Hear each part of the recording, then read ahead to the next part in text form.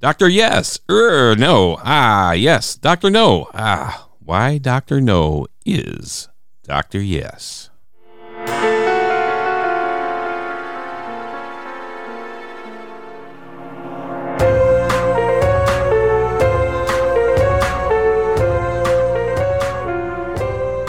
This is Dan Silvestri and Tom Pizzato with SpyMovieNavigator.com, the worldwide community of spy movie fans, spy movie podcasts, videos, and discussions. Dr. No, Ian Productions' first James Bond film based on Ian Fleming's sixth James Bond 007 novel, gets a big yes from moviegoers at the time of its release and has been a staple of Bond films ever since. Dr. No is Dr. Yes for spy movie fans, and new spy movie fans who are focused on Bourne and Mission Impossible and maybe more recent Bond films with Pierce Brosnan and Daniel Craig would enjoy going back to the first James Bond film, Dr. No, to which we think they will also say yes.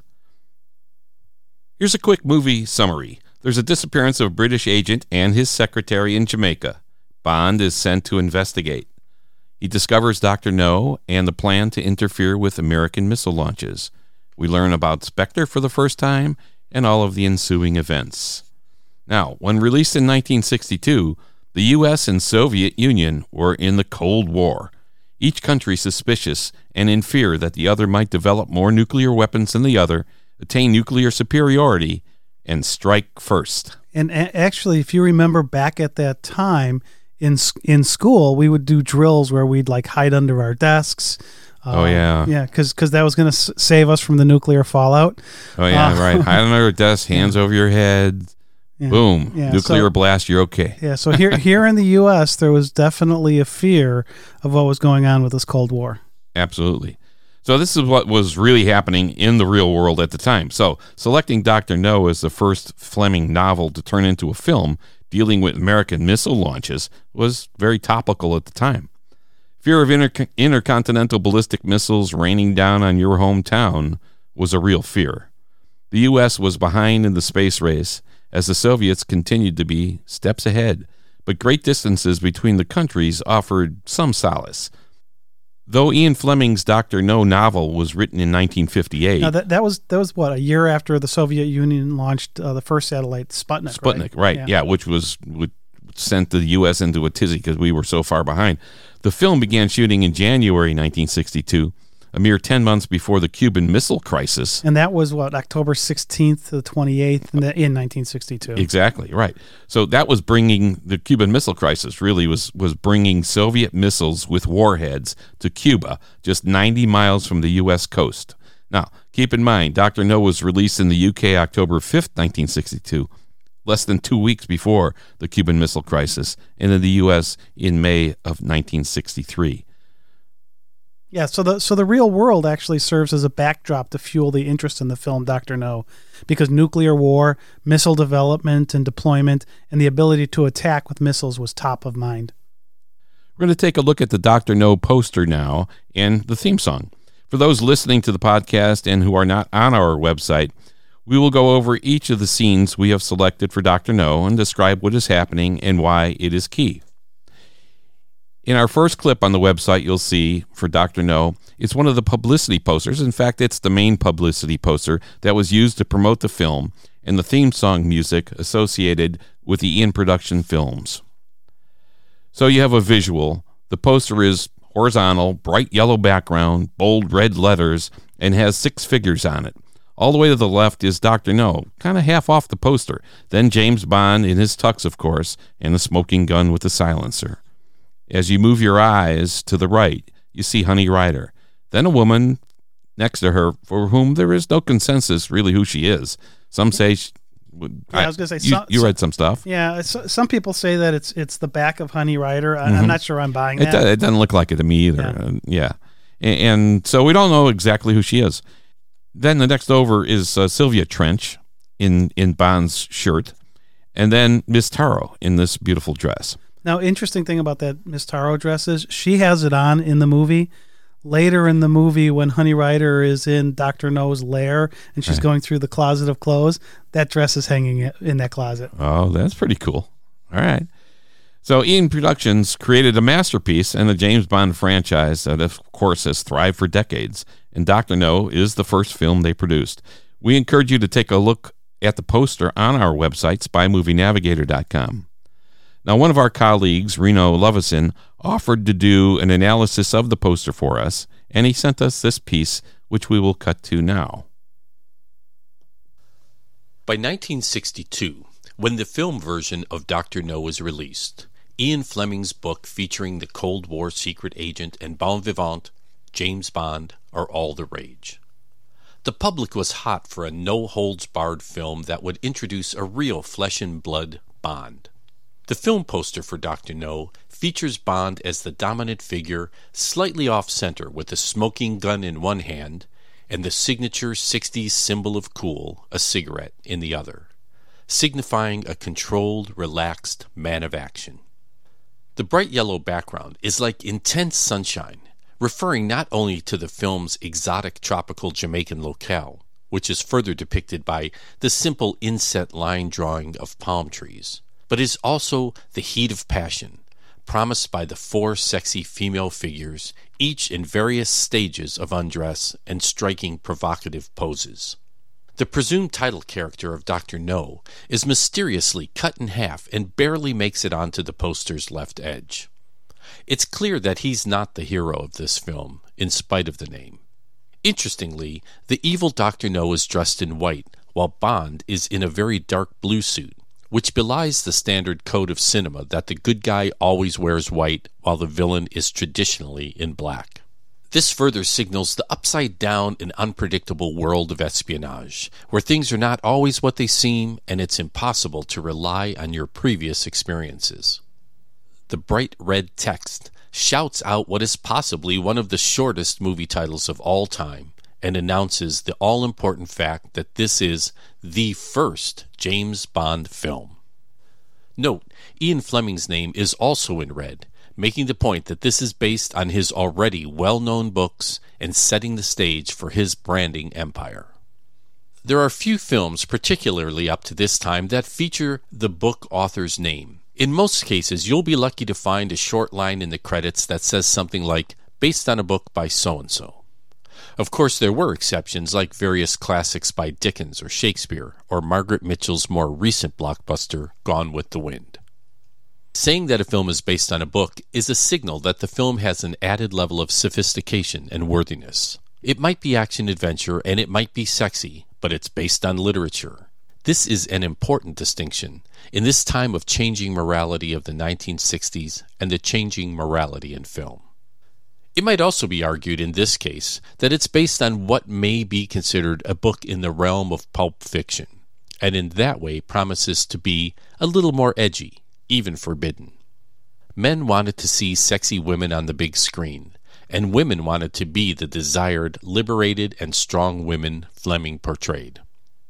It's important to note that though the women in this poster are being objectified sexually, they are not victims or being controlled in any way. The posture of the second figure from the right is a classic power pose. She's using her sexuality to lure you towards her, but she's not cowering or submissive. The next figure, almost dead center, is barely nude with her back towards you, but very much aware of who's behind her, and again is drawing you toward her and very much in control. The sexy two-piece white bikini worn by Ursula Andress will become the iconic symbol of the sexual revolution, and was quite scandalous at the time. But again, notice her hip thrust out indicates that she is in charge of her body and the situation. The poster designer Mitchell Hooks manages to give the budding film star Sean Connery prominence, though his film credit is still dominated by the author Fleming. Note that he is billed as playing the part of 007, a man referred to as a number, a symbol of the nascent computer age. Is the number 7 lucky? Maybe so. It's important to keep in mind that for many moviegoers, this poster may have been their first introduction to Bond, a man who would become a symbol of the Cold War era, a role model for the post-World War II modern male, and a soon-to-be movie icon. This is Reno Lovison for SpyMovieNavigator.com.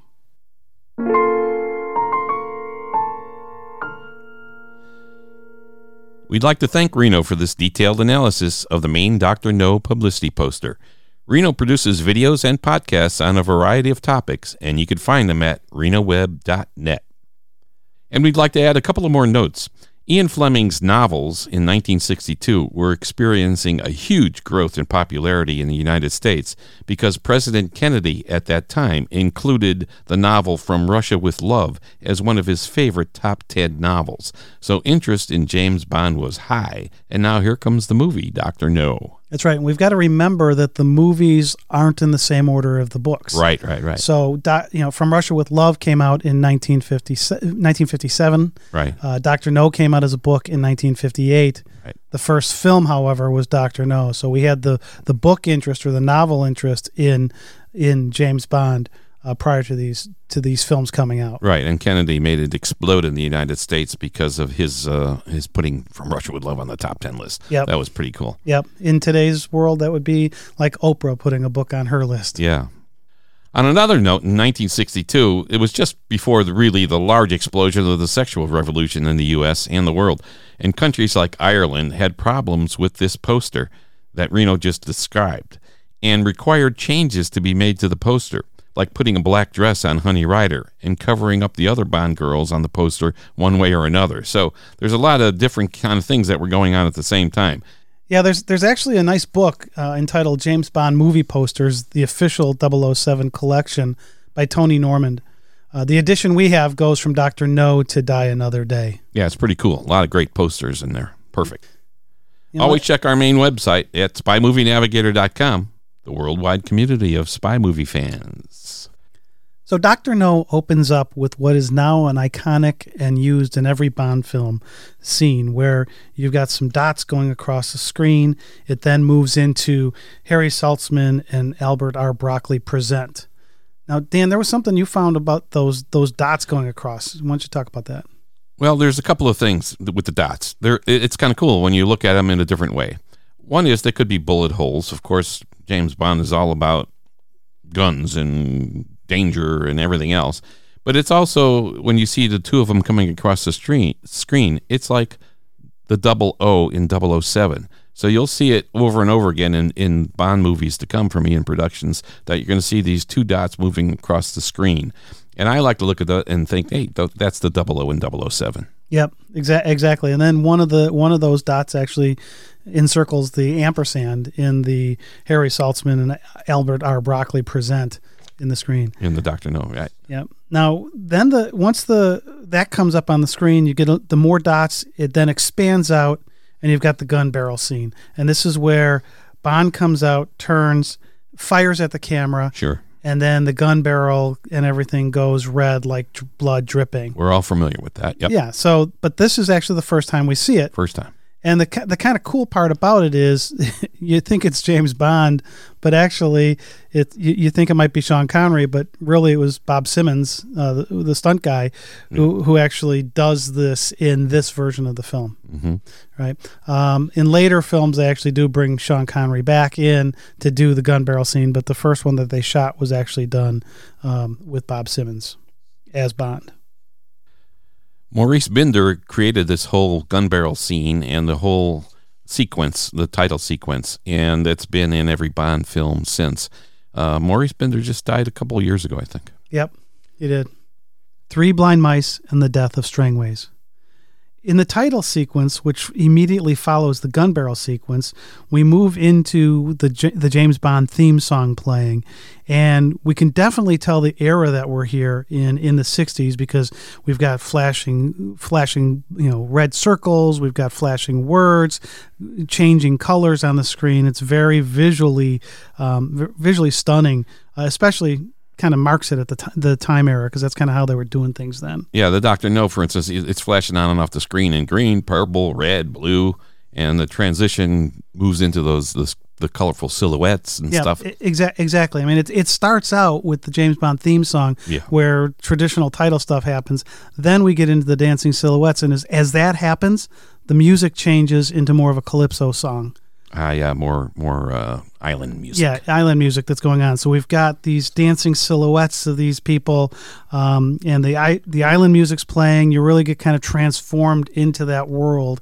And then the last bit of silhouettes are these three blind guys walking as a silhouette that the movie then transitions into actually live action, where we actually move from the silhouette to actually seeing these three blind men. Yeah, so this title sequence is very 60s, but it was kind of cool for the time. Yep, exactly. But it definitely places it in the 60s. Then we see the three blind mice walking the streets in Jamaica, and we don't know what to make of them. The tune Three Blind Mice is playing while we see them walking, which makes us think we should pay attention because these three blind mice are maybe important. We just assume they're part of the scene and background figures, but yet there they are, and the camera spends a whole lot of time on them, following them as they blindly make their way down the streets and finally to the Queen's Club, which is a private members-only club. You know, private clubs is something that Fleming was really into, right? I mean, in a lot of the books, he does things in private clubs. You think of Le Cercle at Les Ambassadeurs. I mean, all throughout his novels, he brings in private clubs, really showing high society. Yeah, he does. Perhaps they're members of the club, right? But then we're thinking, they can't be. They're carrying tin cups for people to drop coins into them, so they can't afford to be members of this private club. This is the club where Strangways plays cards each evening. Then he leaves, we think, around 6 p.m., so he could do his reporting to MI6 with his secretary at his place. Now, how do you get the 6 p.m., Dan? Because, I mean, in the movie, they never say what time it is. Yeah, I know. I don't think they do. There was one shot where they cut to London. Right, where they're going to receive the transmission, right? And there's a clock on the wall.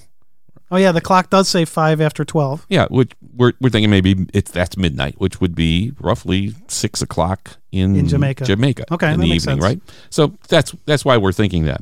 So this again, where Strangways plays cards. What he usually does is he goes off and does his report, and then he comes back and continues playing cards with his fellow card players. So. Here he is, dressed in a nice white linen suit. The surroundings are peaceful, tranquil, elegant, high society. Makes us wish we had lives like that. That would be nice. Oh, wouldn't it? Yep. Sweet. These three blind mice play a critical role in the entire Dr. No story, as they are responsible for two very key deaths in the plotline and are the reason James Bond ends up in Jamaica. Here's the setup for the death of Strangways, the MI6 operative in Jamaica. So in the film, we see Strangways excuses himself, and he exits. It's his normal routine, but we don't know if the three blind men outside the club are routine. Strangways is walking towards his car. He has to pass these guys, and he takes some coins out and throws them into the cup of the first blind man. He's the one with the red hat on. And then he proceeds to open the door of his car, and when he turns and opens his car door, we find a great deal about these three blind men. All three of them turn and shoot Strangways with pistols equipped with silencers. No one else is around to see them. They grab his body and throw it into a hearse, which speeds around the corner, driven by an accomplice. Yeah, we're going to see that hearse again in the movie, too. Yeah, we will, absolutely. Yeah. In the next scene of this clip, you see Strangways' mailbox. Then the same three men break in, kill Strangway's secretary, and rummage through his files and take folders entitled Crab Key and Dr. No. The second clip we selected here goes into more detail of the secretary's murder. Keep in mind, Strangways is the MI6 operative in Jamaica and has been investigating Dr. No. Bond is now being called in to investigate the Strangways and secretary murders and to see if there's some connection between these, Dr. No, and the interference with the American missile launches. Yeah, so here you're going to get a better view of the Strangways place and more details of the secretary murder. We'll see Strangway's house again as Bond investigates this location later in the film. So here we see his secretary, Mary Trueblood. She's setting up the call by saying W6N, W6N, calling G7W. Now, G7W is in London. That's where we saw the clock on the wall. Yep, and actually, for those of you who get into trivia games, W6N and G7W, pay attention to those because there's a lot of trivia stuff where those kind of numbers come into play. Yeah. So these three blind men strike again and murder her, carrying her body off after retrieving the Crab Key and Dr. No files. Now, when you're on our website and you're looking at the clip, Look at the 55-second mark. You'll see a framed photograph behind one of the three blind men in the background on a shelf. This will prove to be an invaluable lead when Bond investigates this location, a lead that will lead him to Quarrel, who plays a major role in the film. As an aside, the secretary, Mary Trueblood, is played by a local Jamaican, Dolores Keeter, who actually owned the building they used to shoot these scenes.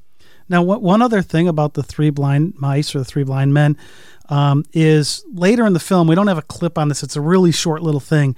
But when Bond shows up at Strangways with the superintendent, they get out of the car and the superintendent looks backwards towards the street. And there's a tree there that's kind of obscuring it. But if you watch it, the three blind men are walking down the street. That's a good... And the look on the superintendent's face, it's like, well, was he in on this? You don't know. It's a little intriguing. Bond misses it totally because he's walking in. But this is something that happens in the background behind it. Interesting.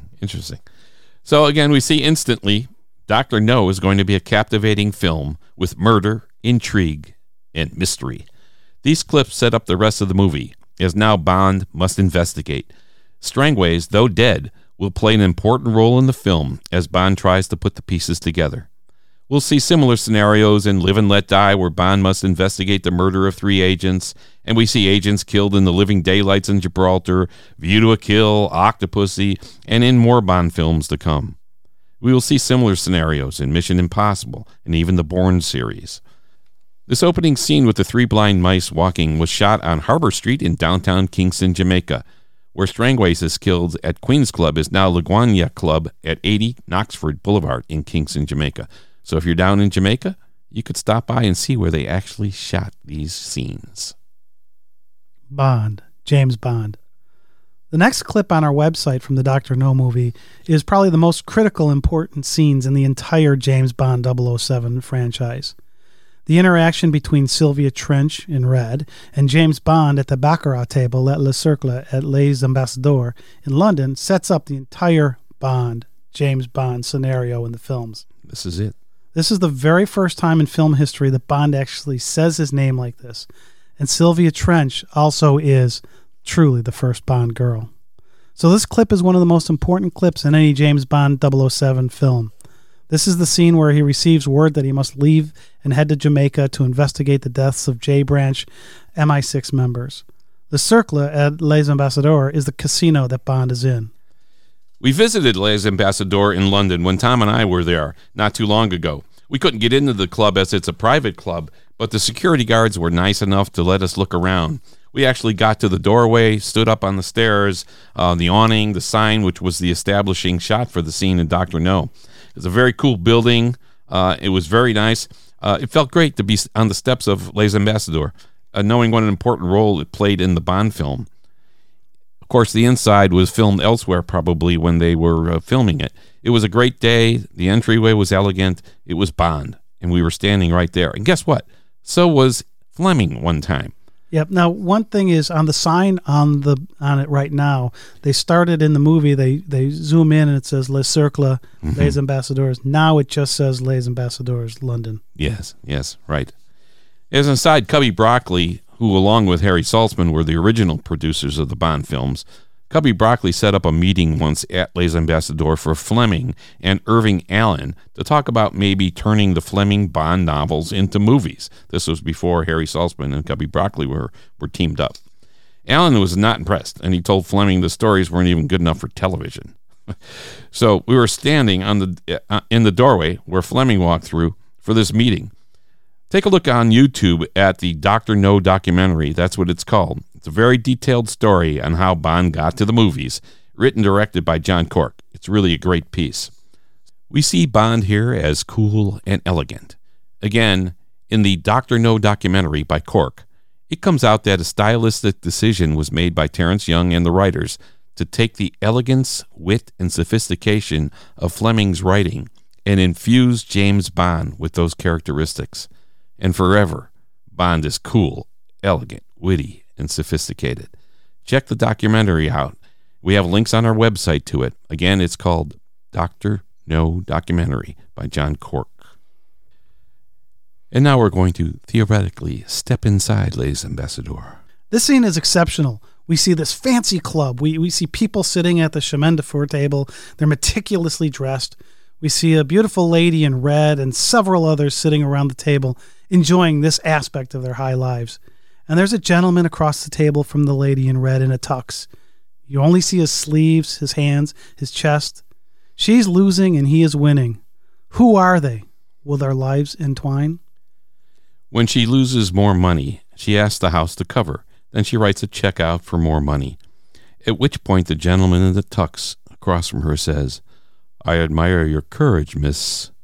To which she replies, "Trench, Sylvia Trench. I admire your luck, mister." To which the gentleman in the tux replies coolly, while lighting a cigarette, "Bond, James Bond." This is the first time in Bond movies we see Bond and hear the famous line, "Bond, James Bond," that we are now set up for hearing for all time. Who in this world does not know that line? Bond, James Bond. From this scene, we know absolutely Sylvia Trench will be the first Bond girl. How do we know that Sylvia Trench will become the first Bond girl? Because of several overlooked clues that she gives us in this scene. Want to know what to look for? Well, let's take a look together right here, right now. Let's talk about the Bond girl for a minute. All right. So this is actually something where we see it in every Bond film. There's generally three different types of Bond girls in the films. There's the lover girl, which is what Sylvia Trench ends up being. There's the bad, evil woman in it as well. And then finally, you've got that strong woman who helps Bond out, or at least works with him on whatever mission he's on. Yeah, sometimes those evil women, they see the light because of Bond, and they switch allegiances. Yeah, but it's the three main types of women are there in these films. At least those three roles are there. Mm-hmm. And so, how do we know that Sylvia Trench is going to be the first Bond girl? Well, there's several overlooked clues, we think, in this scene that she gives us that will tell us. First, when she is shown losing for the first time, she raises both eyebrows, which is often a sign of surprise, which could be pleasant or not, or a sign of acceptance, like when you see a friend and they smile, their eyebrows go up. But watch her face closely the entire scene. She just lost to Bond, so raising her eyebrows is certainly acknowledging the other person, drawing attention to herself. As her eyes are in full view and opened wider, it's almost like saying hello, like sending a signal from a distance directed at your target. And here she parts her lips while doing this, a sign of sexual submissiveness, which is very important here. She loses again, and again she raises both eyebrows. She says, "I need another 1,000. Again, opening up to Bond, almost surrendering to him. And now here's a big clue. We've been watching her eyebrows closely. When Bond says to her, "I admire your courage, miss," and she says, "Trench, Sylvia Trench," she has her head downwards and her eyes upwards, which is a submissive eye expression. She then says to him, "I admire your luck, mister." Right here is the secret clue. She raises only one eyebrow, her right eyebrow. That's often a sign of interest in the person you are talking to, maybe even submissiveness as you're looking for attention, and it's a sign of less aggressiveness. But it can also be a sign of power. She just said, "I admire your luck, mister." It may also mean, "I want your name now." But definitely it's a sign of opening up to that person. And here she tells us she will be the first Bond girl, James Bond girl. And you'll notice later in the film, on Crab Key, when Bond sees Honey Rider walking out of the water, he looks at her, he raises his left eyebrow. So yes, she will be the Bond girl. Yeah, I like that. Getting to Walther PPK. Bond fans know that often Bond uses a Walther PPK pistol as his main weapon. In Dr. No, we learn he was using a Beretta, and in this scene, M informs him that he will no longer use the Beretta, but a Walther PPK, which the CIA swears by. The person giving Bond the PPK in this scene is Major Boothroyd.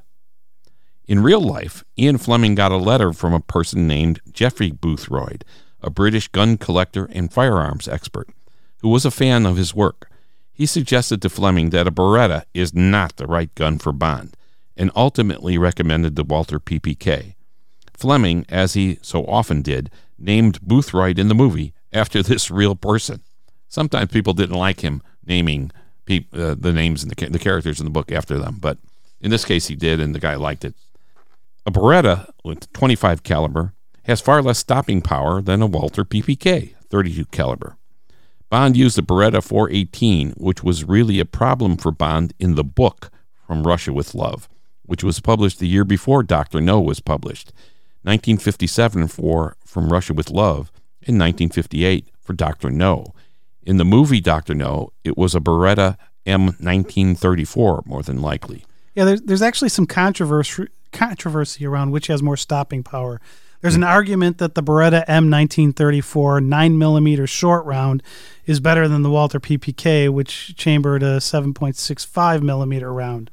But if you own the Ultimate Edition of the James Bond 007 DVD sets, Volume 4 has Dr. No. On the Special Features Extra Disc, there's a piece featuring Jeffrey Boothroyd setting the record straight on this. He actually prefers a 44 Ruger Magnum, but it's too large to carry in that shoulder holster, so he settles for the Walther. Yes, that's a great little clip. For the producers and writers, sticking to the Dr. No book decided to take the Beretta away from Bond in Dr. No, referring to an incident, the silencer or the gun of the Beretta catching on Bond's clothing, which almost got him killed in the novel From Russia with Love. That was published before Dr. No. But of course, the movie From Russia with Love came out the year after Dr. No. So Eon Productions and their staff took liberty with sequential incidents from the books as they moved them wherever they wanted to in the movies. Not always in order. Right, and not just with Dr. No. They do that throughout the series. Sure, yeah, absolutely. But they do it brilliantly, really. We've also noted in the beginning of this clip that M tells Bond he's going to Jamaica and that he will send the documents he needs to the airport in a destructor bag. Now, this is the first time we've actually seen in spy movies the use of a destructor bag. Does this sound familiar? Yeah. You know, in Mission Impossible, the TV series, which started in 1966, we all know that that TV show started that way, and in Mission Impossible movies, they started with this tape, or whatever the medium, will self-destruct in 5 seconds. And this, the self-destructor bag, could be the origins of what they did in Mission Impossible. It's unfortunately they didn't show Bond destroying the documents when he got to the airport. Yeah, and this is the first Bond film. We're learning a lot about Bond. Note here that Bond says he uses the Beretta for 10 years, so there's a history we don't really know about. And now Bond has the weapon that we're all familiar with, the Walther PPK, and this is where and when he gets it. Yeah, we want to steer you to a great article written by David McCarr entitled The Guns of James Bond, Sean Connery. It's a terrific piece. He says here the gun Bond gets is actually a Walther PP, not a Walther PPK. This is a very thorough article that has links to the guns used by the other actors who played Bond as well. Very detailed and full of great info. I would check it out. We'll have links to that again on our website, spymovienavigator.com. Bond arrives in Jamaica. Bond arrives in Jamaica via Pan American Airlines. He's still flying Pan American Airlines and licensed to kill when he goes to Key West in Florida in the U.S. You may remember when he's leaving Felix Leiter's wedding to Della, he's at the Key West airport and he walks up to the Pan America counter. Hey, Tom, Bond and I have a lot in common there. Oh, yeah, sure. Yeah, we got something in common at least. Yeah. What is that? Well, when I flew to Jamaica, I was on Eastern Airlines. We landed in Miami first, and the pilot landed so hard he damaged the landing gear. An exit sign broke off from the ceiling and swung by this passenger's head right next to me. That had to be pleasant. Oh, yeah. And we were delayed in Miami for several hours because the plane was grounded. So Bond and I flew on airlines to Jamaica that are no longer in business. Both ceased operations in 1991. So Bond and I, we got that going for us. There you go. There you go. Well, when Bond lands in Jamaica, we gain insight into his thinking, questioning the situation, and generally being suspicious. We notice a woman photographer licking her flashbulb, a character watching from the balcony, and the driver who has come to get Bond. Now, the photographer in this scene is Marguerite Lewis. She was Miss Jamaica at the time. So licking the flashbulb Although it was a useful thing to do to make better contact with the socket, it's also a sexual thing here. I mean, this beautiful woman in 1962, she's licking a flashbulb in a major motion picture. It was kind of cool. It was. Yeah. All right, back to the driver. The driver approaches Bond outside only after Bond gives up a taxi to two women who were trying to get that. I thought that was a little late. I mean, what if Bond got in the cab and just got in front of those two women and said, "Hey, I'm taking the cab." Yeah, what would the driver have done? Totally changed the film. It would have been late, and you would have missed this whole mission. Exactly. Now, at least Bond's instincts tell him not to trust this driver, Yeah. and he makes a call. Well, unbeknownst to him, Felix Leiter is watching him. Bond calls Government House, and he finds from his Government House contact that he did not send a driver. And so Bond figures maybe he can get some information from this driver. He gets in the back seat of this Chevy convertible, and they drive off. Leiter is trailing him with Quarrel driving, but Bond does not know Leiter yet, and they try to lose Leiter. They pull to the side, and then Bond gets the better of the driver. Now, the driver then takes cyanide instead of talking. Yeah, which is like, wow. Yeah, exactly. Just kind of like, well, I don't want to say anything, so here's some cyanide. Yeah. All right. Although this is a car chase, Bond isn't the one who's actually driving it, so it really can't be considered his first Bond chase. Right. I mean, it's an important scene. Car chase. What did I say? Bond chase. Oh. But it's the same. Car chase. All right. So this scene's important because we don't know Bond really. We don't know who Leiter is yet. And or if the driver of the convertible may have led Bond to info he needs for his mission. We're learning more and more about Bond's character, toughness, and focus for the first time in this scene. And the death of this driver, taking cyanide and everything, it didn't bother Bond at all. He loaded him into the back seat of the convertible, and he drives him to the Government House, equipping to the Government House personnel there. Sergeant, make sure he doesn't get away, which was like one of the first little quips that he makes. Funny little quip things that Bond makes. And so he's like, he was unfazed by the death of this guy. Yep. And keeping with the discussion of these where films are shot, the Government House shown here is actually King's House on Hope Road in Kingston, Jamaica. Again, if you're there, you can see where they actually shot this. Bond goes into the Government House after having that quip, and he goes in, talks to the superintendent and to Pledell Smith. And the superintendent and Bond then go over to Strangway's house. And that's where we see the photo that we mentioned earlier that we'd come back to. It's a picture that's got Strangway with a big fish and another gentleman who happens to be Quarrel. Bond finds out about Quarrel, finds out he actually is a boatmaster, goes down to the harbor to find Quarrel.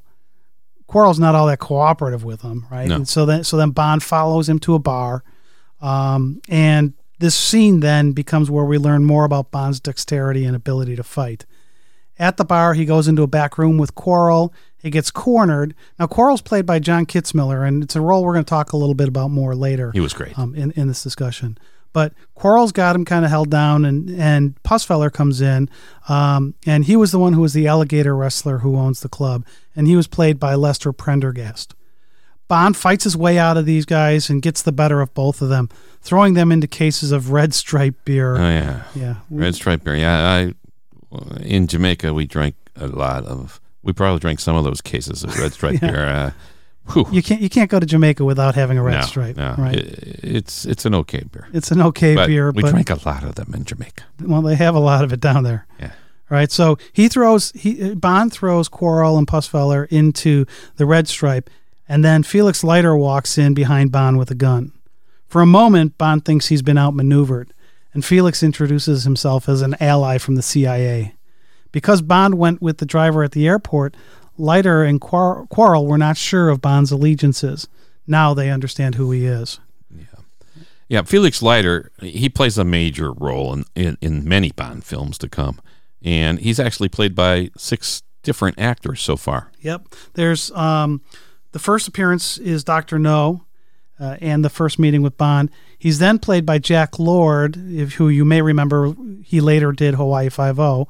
Then Sek Linder did him in Goldfinger. Rick Van Utter played him in Thunderball. Norman Burton in Diamonds Are Forever. And David Hedison in Live and Let Die. John Terry had the role in The Living Daylights, followed by David Hedison again in License to Kill, and then a great performance by Jeffrey Wright in Casino Royale, and again in Quantum of Solace. Yeah, I think Jack Lord, Hedison, and Wright were like hands down the best Felix Leiters. Absolutely. Those guys were good. In fact, I loved Hedison so much. I have his autograph. I bought his autograph. I know you like to collect that stuff, so that's cool. Yeah. So there are rumors that maybe Jeffrey Wright will return for Bond 25. Oh God, I hope he does. That'd be awesome. He was really good. Yeah, he really was. Bond's first car chase.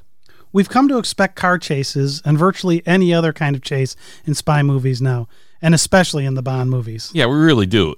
But in real life, this doesn't really happen very much. We've reached out to the International Spy Museum in Washington, D.C. in the United States, and we'll be doing a podcast with them on this very subject, the differences between what happens in spy movies versus what happens in the real world of spies. You mean in real world of spies, they don't go up into space like in Moonraker? Yeah, right. That too. So we'll do a podcast on that. So keep an eye out for that, or an ear really. In the meantime, there was a great article on July 31st in 2015 online on Vanity Fair on this very subject, entitled 14 Ways Spy Movies Are Nothing Like Real Life by Julie Miller. And the curator of the museum said, high-speed car chases only happen when the mission goes very, very bad. So he suggested that it's always better to blend in. So despite real life, in movies we now expect these car chases. Yeah. Here's James Bond's first real car chase, where he's driving and eluding pursuers. He's driving his Lake Blue English Sunbeam Alpine Series 2 on his way to Miss Taro's place. She's played by Zena Marshall. He's going there for some fun, but she's in on the plot to eliminate Bond. So on the exact route that Taro told him to go, he's pursued by another vehicle, whose occupants are determined to kill Bond. This is the same hearse. This car is actually the same hearse that the three blind men loaded Strangways into after they killed him. So we can assume that this is the three blind men once again, and for the last time. Yeah. For spy movies, we see this concept, of course, repeated over and over again. Car chase scenes and other vehicle chase scenes, trains, helicopters, motorcycles, running. We see that in all of these different movies. Many more Bond films have them. Bourne has them. In fact, in a 1936 movie I found called Secret Agent, there's British planes chasing a train with German spies on it. So this is from 1936, and then there's other movies like Bullet in '68, and tons of other movies. The French Connection. Oh, the French Connection was huge with car chases. And there was actually one of the other first ones was Buster Keaton in The General, where it's actually he's on a train being chased by another train on the same track. Yeah. So it's been around a while, but like I said, we go all the way back to 36, or Buster Keaton was like, I don't know what year that was. I don't remember. Real early. I think it was 29, but I'm not sure. Yeah. All right. So fortunately, and as would be expected, Bond eludes his pursuers, and they crash off a cliff with what has become the fiery crash scene in many spy movies. Of course, in real life, cars don't explode and catch fire in most crashes. No. Actually, I don't know if people are familiar with, in the U.S., there's a TV show called Mythbusters, and at one time, they kind of obviously bust myths. You know, they look at things that should have been, might have been, that people think, oh, this is going to happen, or that's going to happen if this happens. And so these Mythbusters at one time fired bullets directly into the fuel tank of a car, and nothing happened. It's possible, but it's unlikely that the cars are going to burst into flames. Yeah, it happens in almost every one of these type of movies. We like to see it. Yeah. All right, so anyways, Miss Taro, Bond shows up at her door, and she's very surprised when he shows up. And she gets a phone call. She says she's going to hold him there for a couple hours, and they have some fun. Mm-hmm. Right? Bond told her that he had car trouble, and he took a taxi. That's why he didn't have his car there. But he wanted to go out, so he's going to call for a car for her. She gets into that car and is taken off by the superintendent again, and we never see her again. After she goes out, Bond coolly awaits whomever it is who's going to show up and try to dispose of him. So here it is. the professor dies, and you've had your 6. In this important clip, we see the very tough and dark nature of James Bond. Here, he's a cold-hearted killer as he tricks Professor Dent into thinking he, Bond, is asleep in the bed. Or what does Dent think? He doesn't really know that Miss Taro has been extracted from the premises. So, does he care if he kills Bond and Miss Taro? Yeah, if we remember, she tells him on the phone that she's going to keep Bond around for a couple hours. Yeah, so we don't know if he maybe he doesn't care. You know, we got to remember, of course, that he failed to kill Bond with the tarantula, and Dr. No wants Bond dead. So with Miss Taro out of the way, but unbeknownst to Professor Dent, Dent comes in to Taro's house to kill Bond. While Bond is waiting for Professor Dent to arrive, he coolly waits playing cards. The scene is set. Bamboo room accents add to the exotic island feeling. Bond pours 2 drinks and removes his coat and puts it on the sofa with the drinks on the cocktail table, maybe as if he and Miss Taro had been drinking together. The lighting is just perfect as you see the cards and the shadow of the ceiling fan rotating over the cards. He tosses the bedclothes on the floor, then assembles the pillows and sheets to make it appear someone was sleeping.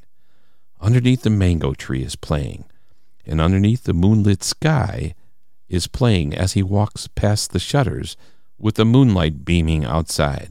Again, Terrence Young, the director, he's aware of the song's lyrics. The song by Monty Norman was sung by Diana Kuplin. Here's some of the lyrics. Underneath the moonlit sky, me honey and I come sit hand in hand. Underneath the moonlit sky, me honey and I come make fairyland. And Bond is sitting hand in hand with his first love, his weapon and silencer, making fairyland a whole different world than what most ordinary people are used to. Here we see Bond in his world, him as an assassin. Yeah, I love that. He's just sitting there, just playing cards, coolly, just waiting for whatever's going to happen, knowing something's going to happen. Yeah. So, you have the feeling this is a well-trained guy, right? He hasn't used a lot of gadgets or other things. He's just sitting there calmly waiting. He doesn't actually know who's coming, how many people are coming. He has no idea. Right. But there he is. Then he hears someone coming. The door opens. The professor unloads his pistol into the figure in the bed, and Bond yells, "Drop it, Professor, and behind you." He drops the weapon onto the bedclothes on the floor. Then we see Bond coolly waiting again, confronting him, talking calmly. He even sets his gun down and lights a cigarette, while Dent tries to pull his gun back over to him by dragging his foot on the bedclothes. Yeah, I love how he's trying to sneak that past him. Yeah, like, you're not going to see this, Bond, right? Holy cripe. So he succeeds, though. Dent pulls it over. He gets the gun. He picks it up. And boom, he aims it at Bond, pulls the trigger. But the pistol just clicks. Then Bond says coolly, "That's a Smith & Wesson, and you've had your 6. And he shoots Dent, unarmed Dent. And then when he falls to the floor, Bond shoots him again, killing him. Now, actually, when they first shot that, they had Bond shoot him 6 times, just like Dent had shot 6. Yeah. But they were worried about the reaction of, this is a pretty, ice in the veins kind of a scene for Bond where he's just not fazed by anything. It's the first kill we see him make. Just a total assassin. So they thought it was overkill, so they only show the 2 shots. Yeah. When they. And I know there was some controversy even with the 2 shots. It's like you shot him once and now you're going to shoot him again. Wow. Yep. So here we see Bond, though, as an assassin, and really that's kind of like how Fleming wrote it. Fleming once said about the character of Bond, he's a blunt instrument of the government.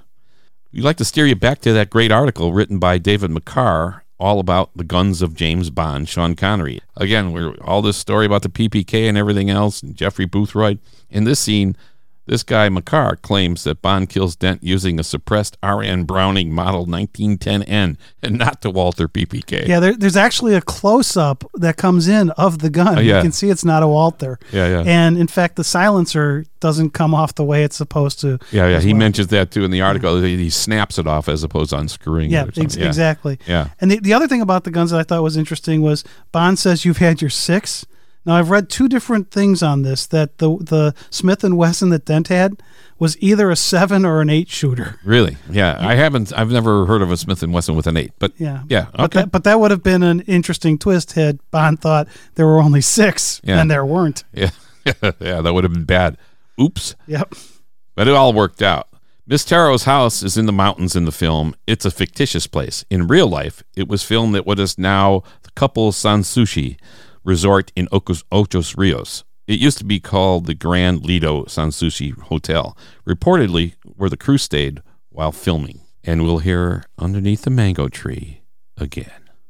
Honey Rider and No, I'm Just Looking. Sylvia Trench was the first real Bond girl, and then you had Miss Taro, who was the evil Bond girl. But Honey Rider, she's remembered as the first wow. Bond girl.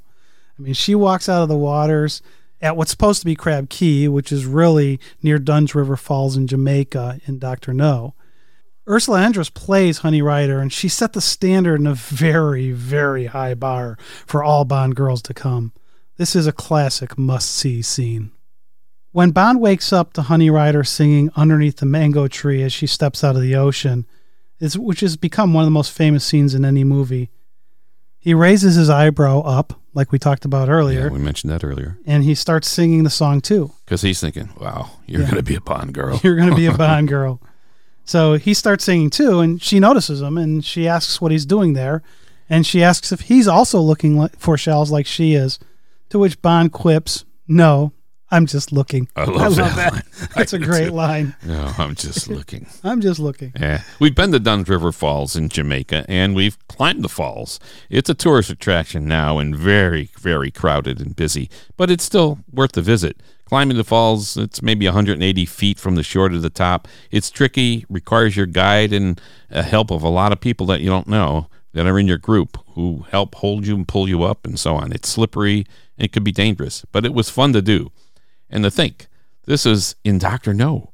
It adds to the thrill knowing that Ursula Andress and Sean Connery playing Honey Rider and James Bond were just steps away. Now, if you actually are taking a cruise that stops in Jamaica, there will be an excursion to Dunn's River Falls. It's a very, very popular cruise excursion. Yeah, and you should do it. If you're a Bond fan, hey, do it. Go there. Even if you don't climb the falls, go see them.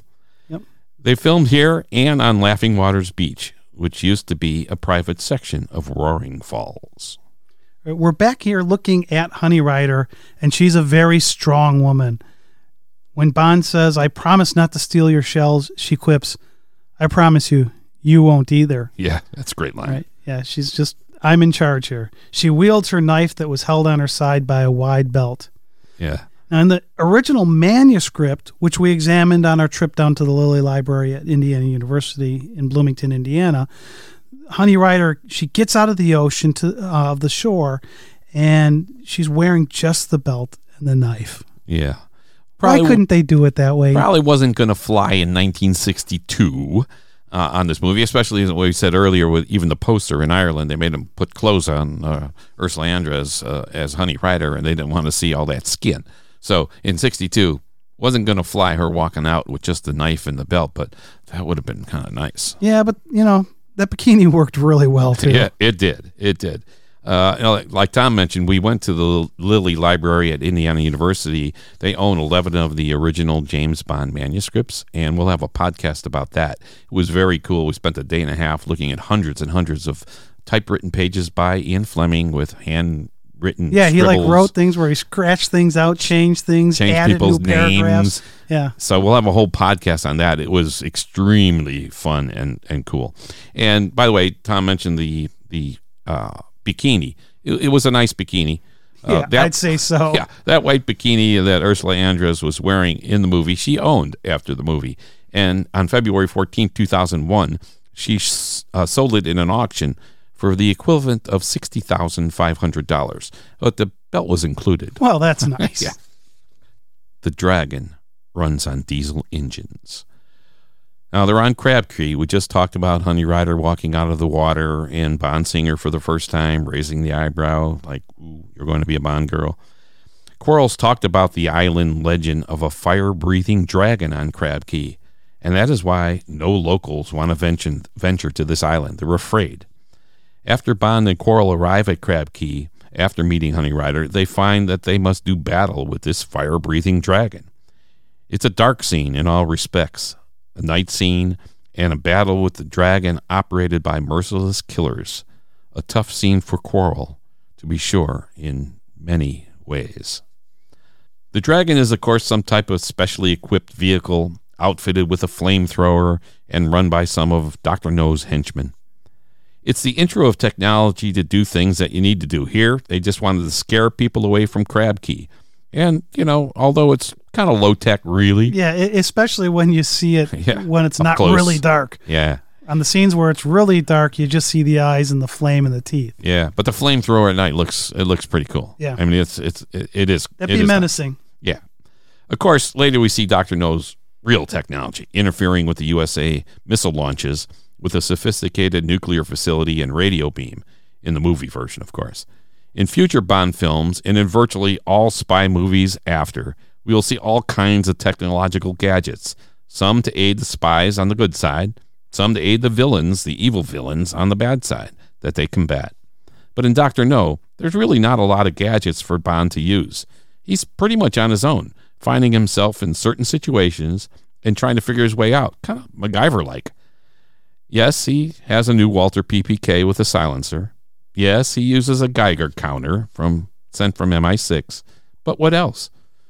Just his wits and abilities and training as a good spy. And actually, part of that spy training, if earlier in the film, he's in his hotel room, and if you remember, he pulls a hair out of his head. Oh, yeah. And puts it across the doors so that he could see if that hair is gone. Somebody opened the doors to the closet. He puts the talcum powder on his briefcase so that he could see if somebody tampered and opened up his briefcase.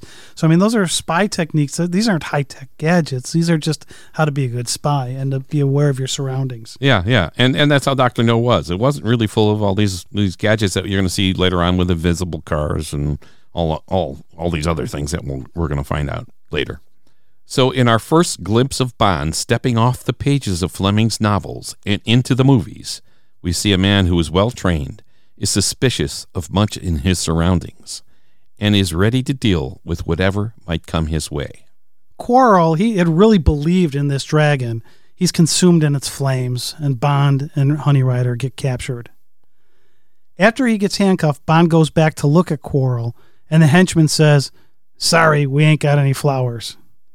When Bond walks over to Quarrel, it's a really revealing moment where we see Bond's more human side. It is. I love that moment. It's a short moment where he's looking down at Quarrel, but it shows this different aspect of Bond, this different dimension of Bond that we hadn't seen so far. He saw the cold killer. He throws the guy in the backseat of the car.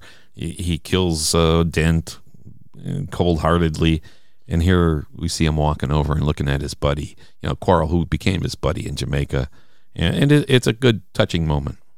Yep. And with that, we really learn with Quarrel's death that this spy business is a real brutal business. Yeah. I mean, Quarrel was a real likable character in this film, and it was really sad to see him go. He was. I did some research on the name Quarrel because I thought, what an odd kind of name. I couldn't find it as a first name. I found it as a surname, pretty much probably meaning your family lived near a quarry at some point. Of course, in the dictionary, it's an argument. So if any of our listeners know, hey, shoot us an email, Dan@SpyMovieNavigator.com or Tom@SpyMovieNavigator.com. And one interesting aside about Quarrel as well is Dr. No was the 6th book that Fleming wrote, right? And Quarrel dies in Dr. No. However, in Live and Let Die, there's actually a character Quarrel. Yes. So what does Hollywood do in that situation, or actually in this case, the British Hollywood do that in that Ian situation? Productions was clever. And they came up with Quarrel Jr., yes, Quarrel's son, in Live and Let Die. Yeah. Cool. The swamp where they filmed this scene is at Falmouth, about 40 miles west of Ocho Rios. The downfall of Dr. No. No and Bond go at it. Meet Dr. No and Spectre. After they're captured, James Bond and Honey Rider are taken to Dr. No's lair, and Dr. No confronts Bond. Now, his lair is really cool. I mean, it's exquisitely detailed, and it's furnished with the finest things. There's a huge aquarium, artwork everywhere. There's rich, ornate carved wood furnishings, silver candelabra. There's the crystal goblets. I mean, it's all the best of the best. Yeah, and we're going to see a lot more elaborate lairs in the future in Bond films, but for the 1962, this was really a cool lair. Some really good work by Ken Adam. With the big aquarium in the background with the fish and everything. It was, with the magnified fish. Yeah, the magnified fish. Yeah, yeah, it was cool. So we learn about Spectre for the first time from Dr. No, and we hear about this evil organization in many Eon production films to come. In fact, so many that one of them was actually titled Spectre. Now, Spectre stands for Special Executive for Counterintelligence Terrorism, Revenge, and Extortion.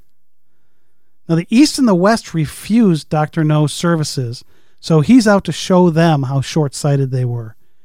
He lost both hands in a radiation accident. Now, in the film, that's different. What was in the film? Yeah, in the film it was a radiation accident. In the book, the Tongs, which was that evil organization that he stole money from, they cut off his hands. Slightly different interpretation there. Yeah. Right. So he has these metal hands, and they're very powerful. We see him crush a little sculpture there. Yeah. And there's a lot of great dialogue between Bond and Dr. No in this clip. Pay attention to all of the words. They have all been carefully crafted to deliver Dr. No's message. The West and the East will pay for not taking in his services. And Dr. No never fails. Joseph Weissman plays Dr. No, and he does it magnificently and convincingly. Yeah, he's good. And he's really only in a couple of big scenes, and that's it in the whole movie. It's pretty wild. But he's the evil guy and kind of sets the stage for the evil guy in future movies. He does. Movies. Yeah. His just very calm presence there, it makes him even more evil. Yeah, absolutely more sinister. So Dr. No in here walks away from Bond after telling his henchman to soften him up because he wasn't finished with him. Soften him up a little. I wasn't finished with him. I don't know what he wanted to do with him, but he wanted to soften him up. He walks past the back of a portrait on an easel to his left as he walks past. In a previous scene, when Bond is walking up those same steps to sit at the dining table, he stops for a moment to look at the portrait. It's the Duke of Wellington. Simple, right? No. In actuality, this portrait was stolen from the National Gallery in London in August of 1961, before filming began in January of 62 for Dr. No, and it was still missing when they filmed this scene. Brilliantly, Eon Productions worked this real fact into the movie. Here, Dr. No has the portrait. In real life, it was recovered in 1965, as the culprit who was in possession of the stolen portrait had been sending letters demanding that £140,000 be donated to a charity and that the person who stole it should not be prosecuted. Yeah, good luck with that, huh? Yeah, really. Eventually, the culprit gave up and sent a letter to the newspaper, the Daily Mirror, along with a left luggage ticket for new station in Birmingham. When the police went there, they found the missing portrait, but unframed.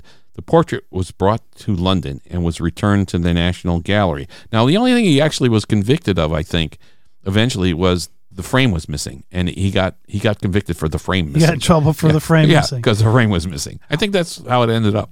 What I find fascinating in the real life thefts is, what do these guys do with these pictures? Yeah. Right? You steal a famous work of art. Yeah. What are you going to do with it? I mean, how are you going to try to fence that off? Or in Dr. No's case, he's just got it sitting there on an easel next to a staircase because he has to have the best things in life. Even Villain's Lair. Hey, why not? Yeah, no, we actually saw this picture, right? I mean, yeah. Tom and I went to London recently, and we saw Goya's portrait of the Duke of Wellington safely hanging there on the wall in full view at the National Gallery. And it was framed. I don't know how they did it. So when you head to the National Gallery in London, go see the Duke. Tell him we sent you. And also visit room number 34. Yeah, that's where Daniel Craig as Bond meets the new young quartermaster in Skyfall, sitting on a bench in the gallery room facing Turner's Fighting Temeraire. It's this painting on the wall. We sat in the same location. Now they use different benches in the movie. Right? But Bond and Q sat there in Skyfall, and we were sitting there. It was really we actually cool. had someone take a picture of us sitting in the exact same positions as Bond and Q. Yeah, and if you go to the National Gallery, the whole gallery is fabulous. Don't just go there for room 34. It's a really good time. So let's get back to the film. We were just talking about the National Gallery here, but let's talk about then the action in the film and our next clip on the website. Bond escapes capture, and he overtakes one of Dr. No's workers. He takes the hazmat suit. Amazingly, Bond disrupts. He gets into this hazmat suit, so now you can't tell who he is. He disrupts the interference with the American missile launch. Now, a Mercury capsule launch, which was in 1962, was really happening. Mercury was the first astronaut program in the U.S. before Gemini and Apollo. And we remember that Apollo 11 was the first one to land on the moon. Right. So Dr. No opens the secret radio beam antenna. You see it go up. And then after increasing the radioactive danger level, if you remember, that's the thing where he's turning that wheel to the right. Bond is. Yeah, Bond is turning the wheel to the right, and that gauge moves over to where the thing says danger. Right. So he moves it over there, and then in this scene, Dr. No and Bond get into a fight. And as a Dr. No film fan, you must see this turning point clip that pits the wits and strengths of Dr. No versus James Bond. The villain must go down, literally. The set is really believable. Again, Ken Adam. Yeah, he did a great job. Great set designer. Dr. No, played by Weissman, was excellent. And the doomed end of Dr. No, tense. After Dr. No goes down, Bond tries to find Honey Rider. He wants to save her, of course, and another revealing characteristic that we've come to see and know in many more Bond films. And he finds her shackled to a ramp with water rising quickly to drown her. He gets her free, and the beginning of the end is in sight. But yeah, actually, originally they were supposed to use going to have crabs on Honey Rider instead of this rising water. They were going to eat her alive or something. And so they brought in all these crabs. They were frozen, and they brought them in. And as they were coming back to life, they were really lethargic. There really wasn't much to film. Right. It wasn't like the birds in Hitchcock's Birds, right? I mean, these things just kind of sat there. So they had to come up with a new strategy, which was they were going to do this slow drowning death. Yeah. On the fly. Yeah, on the fly. That's absolutely. Pretty cool. Yep. Of course, this being the first Bond film, we wonder, hey, why not just kill Honey Rider? Why the slow death that might allow for escape? Why not just kill Bond with a gunshot? Yeah, that sounds to me too easy, right? Shoot him. How many times in these movies, Bond and others, where there's some grand elaborate scheme? I mean, Austin Powers kind of makes fun of this, right? Yeah. We're going to do this grand elaborate scheme where just a gunshot would have just taken care of you right away. Yeah. And you see it in many, many other spy movies as well. So we'll ask this forever. But we think really there is some kind of sense that could be made of this. These egomaniac, diabolical villains, they think that they're invincible. You remember Boris Grushenko in GoldenEye. I am invincible! And seconds later, he wasn't. Right before he died. And, as invincible, they believe that they will get away with doing whatever they want to do. And having an elaborate scheme to kill their arch villains, Bond, Ryder, whoever, is no big deal. And it pounds into their minds who's in charge. And it gives them time to think about it. So I think you could believe, you can have a willing suspension of disbelief that these villains would do something like this. Yeah, but for me, if I was going to be a villain, I'd take notice to what happens in all these films. Just shoot them. Just shoot them. Bond and Honey Rider commandeer a small powerboat. They're throwing overboard the two men on the boat. They stop one from getting back on the boat just in the nick in time as the entire Dr. No complex explodes in glorious fashion. We're assuming all of Dr. No's workers are lost or will be captured and dealt with later. We see the explosions like this in many films. Oh, yeah. Right? We've come to expect the evil guy's place to blow up. And why do we expect it? Because it started here with Dr. No. Yeah. So then Bond and Honey, they're motoring away, and after a short while, Bond says they're out of fuel. That old chestnut. Yeah, we're out of gas. Yeah. Yeah. No problem. So then Honey says, what should they do next? And Bond says something like they can swim or come here. And she does. Yeah, yeah. We see them, in License to Kill, the boat, the engines get shot and the fuel is drained. From Russia with Love. From Russia with Love, the same thing. Same thing. So we see this bit quite a bit. And in fact, as we continue talking about this, we're going to see something that's fairly familiar in the Bond films as well. Yes. So they're in this boat. They're out of fuel. Bond says, "Come here." And then to the rescue, Felix Leiter with a small powerboat and an armed crew sees Bond and Honey's boat adrift. Yeah. He throws him a tow rope, and this begins a scene we'll see in many more Bond films. Bond and the Bond girl stranded somewhere, only to be rescued and discovered that they're having some fun, let's say. And then Bond releases the tow rope. He looks at Honey's eyes, and she's approving. Definitely. So for the first time, the ending of a Bond movie that we will become familiar with over and over the next decades. Enjoy as we close out our first Bond film podcast. Dr. No is a big yes for all spy movie fans. Thanks for listening. This is Dan. And Tom. From SpyMovieNavigator.com. Be sure to visit our website, SpyMovieNavigator.com, the worldwide community of spy movie fans, spy movie podcasts, videos, discussions, and more.